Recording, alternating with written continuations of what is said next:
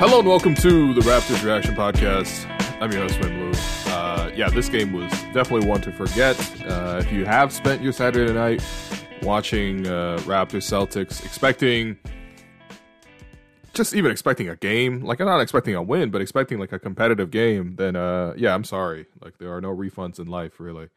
The Raptors lose 117-94 in Boston. I remember on the show on Friday, talking about this game, and I just, we didn't have the lines at that point, and, we typically pick the lines or whatever, and,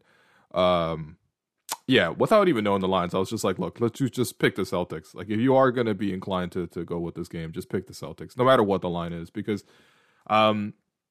this is just a really, really bad matchup for the Raptors. It's been that way for a couple of years. The Raptors have had some kind of like upstart wins in Boston once in a while. They're always really memorable. Like Scotty's second ever game in the NBA was in Boston, and whatever, Boston was a totally different team at that time, and he had a really, really nice game to spark his Rookie of the Year campaign. But this is the typical result in Boston. This reminds me so much of the two games that the Raptors played in Boston at the end of last season, when they were in that sort of chase for the play-in, chase for the actual playoffs in the top six, while Boston obviously was comfortably in.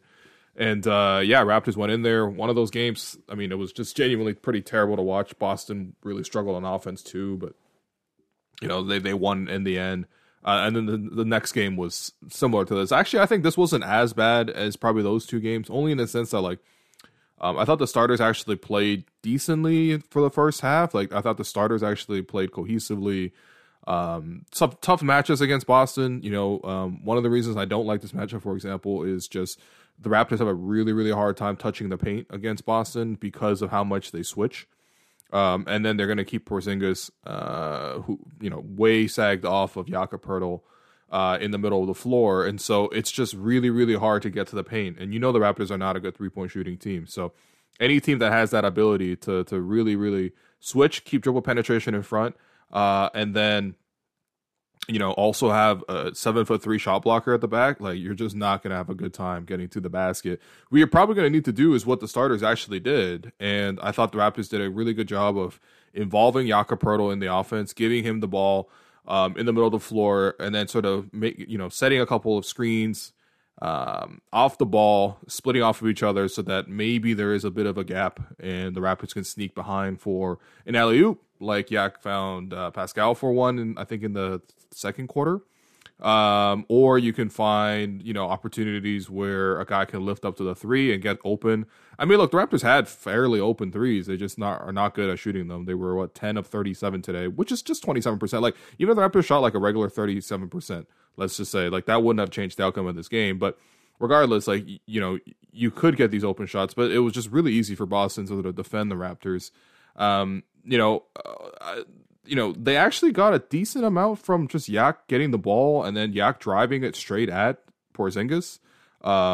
Maybe it's just because Porzingis is playing so off of him. Maybe Porzingis was just thinking help the whole time. But, Yak actually did take it to him a couple of times and score a couple of layups. I think, on that front, I'm like, okay, that's actually kind of encouraging. Like, you rarely ever see Jakob put it on the floor, call his own number once in a while. But the read was there for him to sort of go at him. I'm sure the part of the game plan was that too.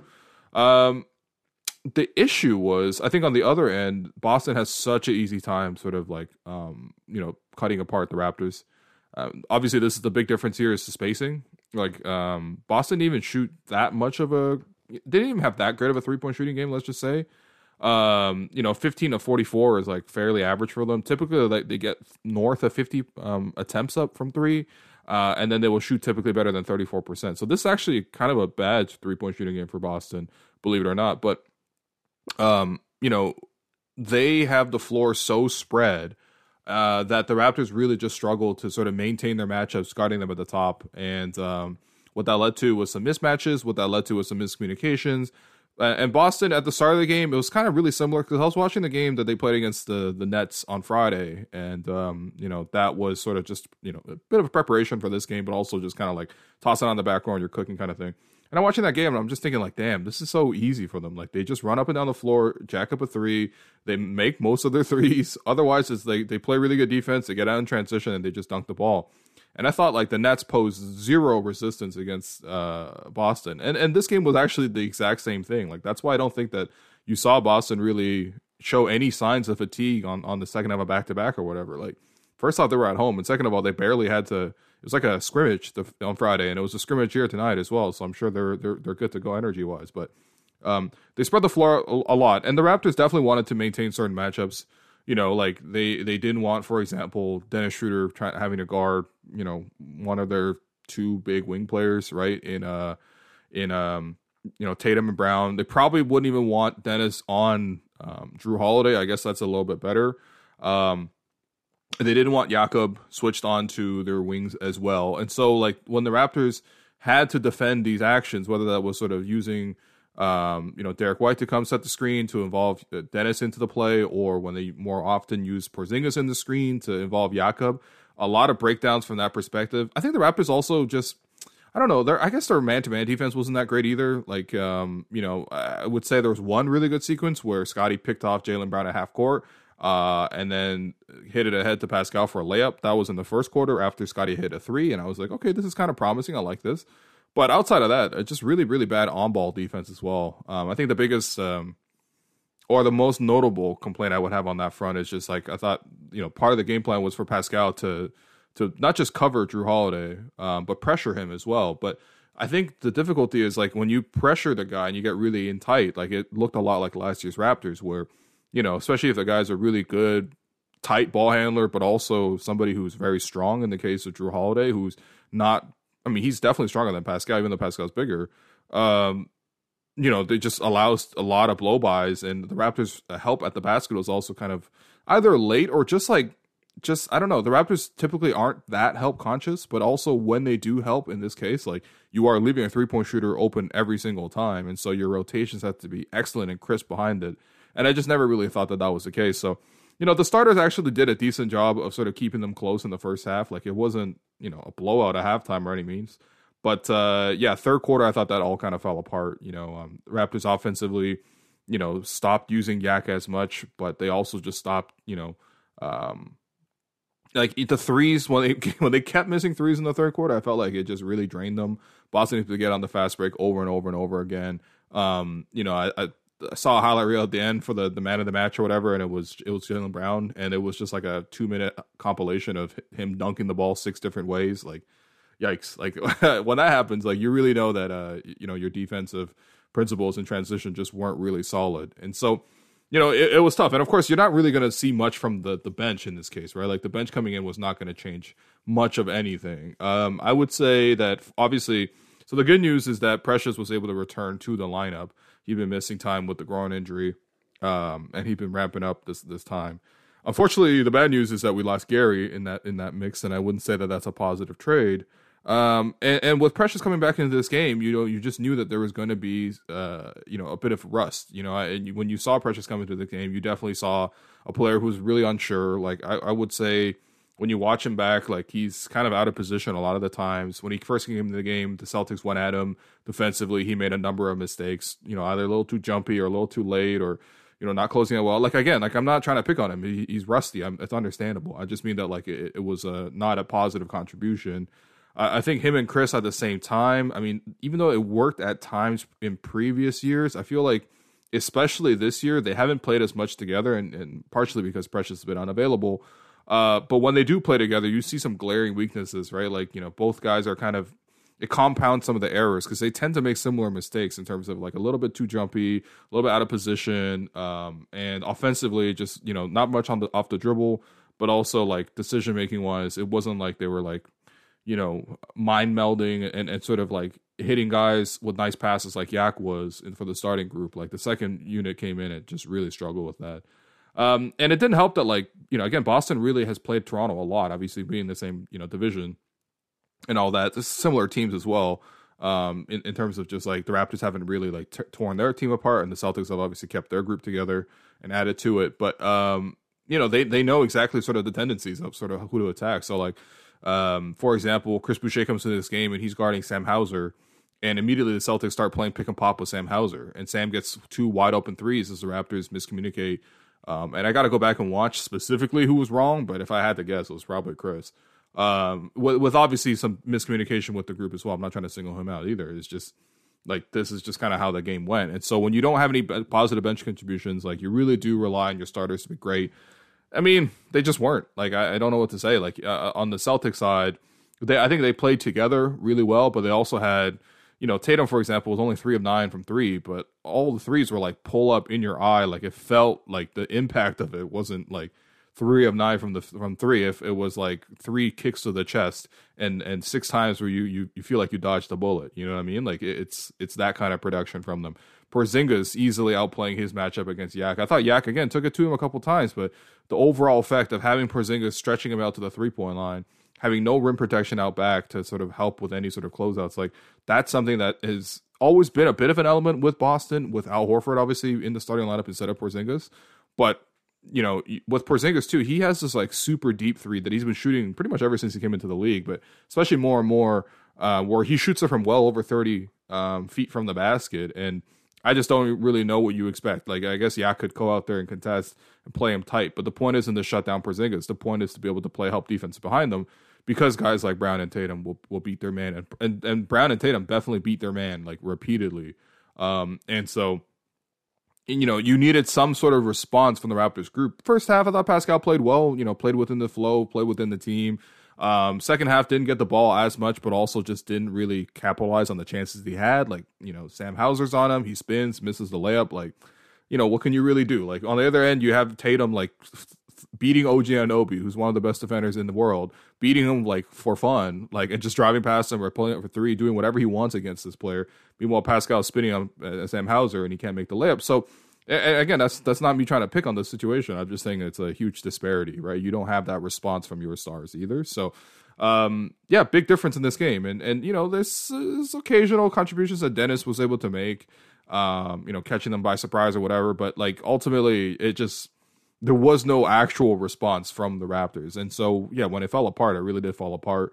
Down 30, kind of easily by the end of the third quarter. And a bit of a controversy, let's say at the end, maybe more of a manufactured controversy, or one that could have been avoided totally, in the sense that Joe Mazzulla, despite being up 25, 26, 27, 28, 30 plus, kept Tatum and Brown in the game until, I would say, like maybe 5 minutes left in the fourth quarter. Like, the thing is, like, I would understand it if the Raptors had any momentum offensively, but the Raptors clearly don't have anything, and they're starting to put their third stringers out there. So whatever, like, they kept their stars in, they kept dunking the ball, it kept looking great, whatever, right? Eventually those guys came out of the game too.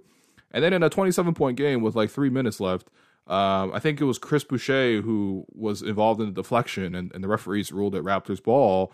And Joe Mazzulla decided to challenge that play. And, what that led to, I mean, look, listen, it doesn't really affect me other than just like, okay, this is another 5 minutes of my life that I'm not going to get back.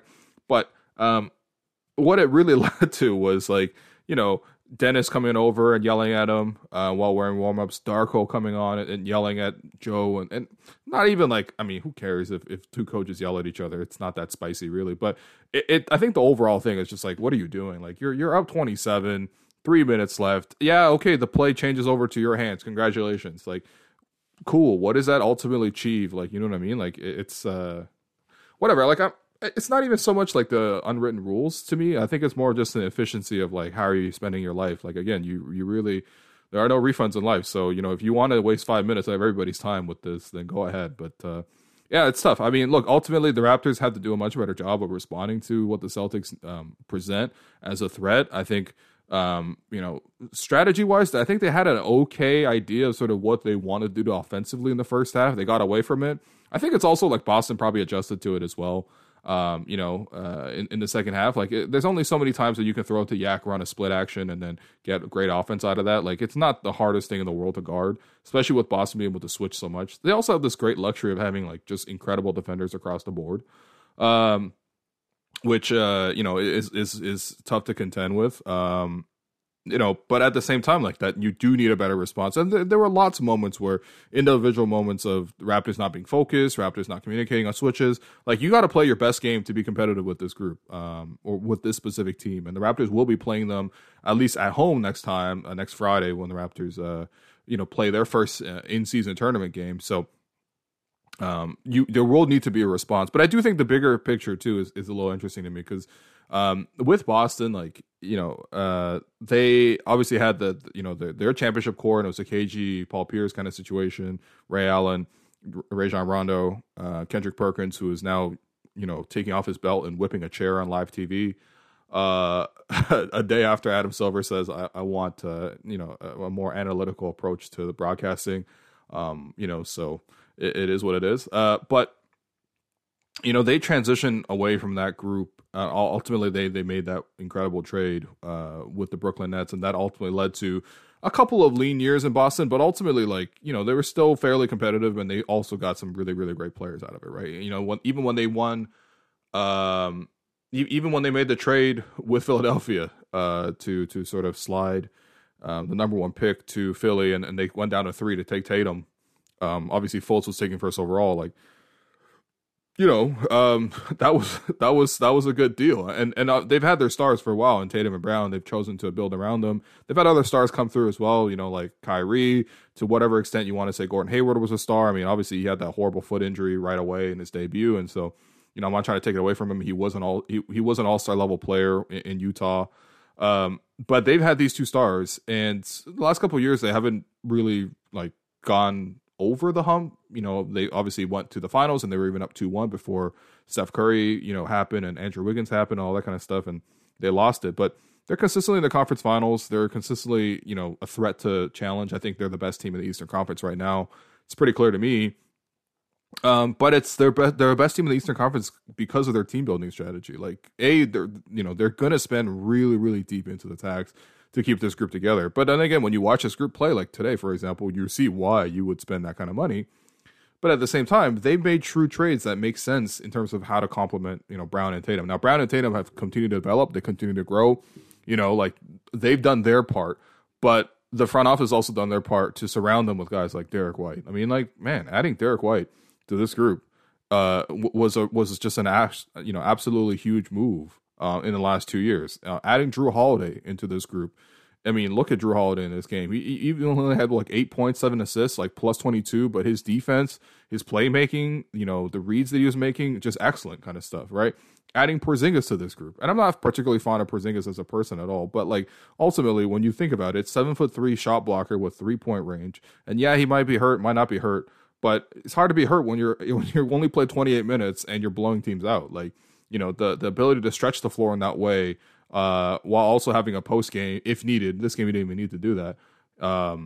It's just such a unique weapon to have. And even a small move like bringing Al Horford back. That was, I think they traded Kemba in a first round pick to get him back when Brad Stevens took over, because Al was there before that as well. It's just those individual moves, yes, they use first round picks and things like that, but they knew they had stars, and they surrounded them with really, really good complementary players whose skill set could really enhance and sort of build upon the existing skills or make up for the weaknesses of their core group. And now they're in the position where, they are once again going to be in contention. And who knows, again, I'm not trying to gas up the Celtics that much. They still need to go out there and actually win some titles. But in the meantime, they have this amazing, amazing group, right? And I think on the other side for the Raptors, where is that sort of first off, do you have those core star players in the first place, like a Tatum and Brown, which I would say no. With all due respect, Scotty can become one of those players. Pascal, I think, is just a little bit below. But ultimately, even if you do have those guys, what kind of moves have you made to sort of surround them with talent? It's traded a first for Thad, or traded a first. It kind of slid down 15 slots or whatever in the draft to get that. They bring in Jakob Poeltl, but is the fit there as seamless, and does it really bring out the best of the group? And that's where I think, I think the Raptors did make positive moves to sort of get more talent. Objectively, Thad was better than what Goran was used to trade him out, or Jakob is definitely better than Kem Birch, who was traded out, in return. But did those moves push the needle forward, and did they sort of highlight or complement the talent that you had there? And whatever, that's a bigger picture question. It's not something that's particularly relevant in this game. Maybe I'm just trying to find something relevant to talk about because the game was kind of such a snore in terms of how lopsided it was. But Yeah, I mean, good management in that case from Boston, like to surround their two star players with the type of pieces they need, and even just finding bargain bin guys, like they get Scott Samhauser, like they just signed him out of nowhere, and that was a nice pickup for them, et cetera, et cetera. Peyton Pritchard, late pick and stuff like that. But anyway, whatever. This is we got to have some shame. Like it is still Raptors Celtics, and this is a team I strongly despise, and I can only praise them so much. So anyway, your 3 stars, if you had to pick 3 stars from this game, from Toronto's perspective, I would go, man, I don't even know, probably Yak, I guess, first star, 12 points, 3 rebounds, 2 assists. I just like what the game looked like when he had the ball, so I'll give him that credit. I thought Pascal was your second star. Only reason he's not getting first star from me is just a couple of times where Holiday blew past him. Especially now that they're asking Pascal to play a lot more on the perimeter, like he's just got to be, I don't know. He can play really good defense on the perimeter. We've seen it in the past, but today I think just got beat by Holiday a couple of times. So I'm gonna nudge him down a little bit, but probably Raptors' best player tonight. 17 points, 7 rebounds, 3 assists, 3 steals, 6 of 17 from the field. 0-4 from 3. That's a concern. I think he's missed like 15 of his last 16 threes. Which is, damn. But he's also 5 of 6 from the foul line. So hopefully at least you could get that part of the game going. And then your third star, toss up between Dennis and Malachi. But honestly, I thought Malachi came in and actually gave them a little bit of a jump in the third unit, I guess. And that's not going to change the game whatsoever. But look, Malachi came in. Even if you wanted to say he came in and outplayed Delano, who is now on Boston, and obviously that was the contention there the last couple of years, was who was going to play between Delano and Malachi. Well, Malachi looked a lot better than Delano in this game, so let's give him some love. Let's give him some hype. I don't think he played badly in this game at all, really, but obviously Malachi wasn't going to decide this game. But yeah, 12 points on 5 of 7 shooting, including 2 of 4 from 3 for Mal. And then your Gerald Henderson Award winner, I don't even know. I mean, it's not... Nobody on that bench really came in and did something that you didn't expect. I guess the same thing with the starters. They're just really solid all the way through. I'm going to go... I guess I'll give it to Sam Hauser. I mean, he's hurt the Raptors before, but him coming in the game and immediately beating Chris for 2 pick-and-pop threes was... just gave the Celtics crowd a huge spark. Sam seems like a bit of a fan favorite there. Which is fairly predictable, I suppose. And why not? I mean, when you can cash threes like that, who doesn't like that? So it's a tough game. But the Raptors return home after the 4-game road trip. They're 2-2 on the road trip, kind of about what you would expect. And hopefully they get back in their winning ways when they play Washington on Monday. So I'm going to sign off for here. Thanks everyone for listening. Please continue to rate, review, subscribe to the Raptors show. And hopefully you'll tune back in for a win on Monday against Washington.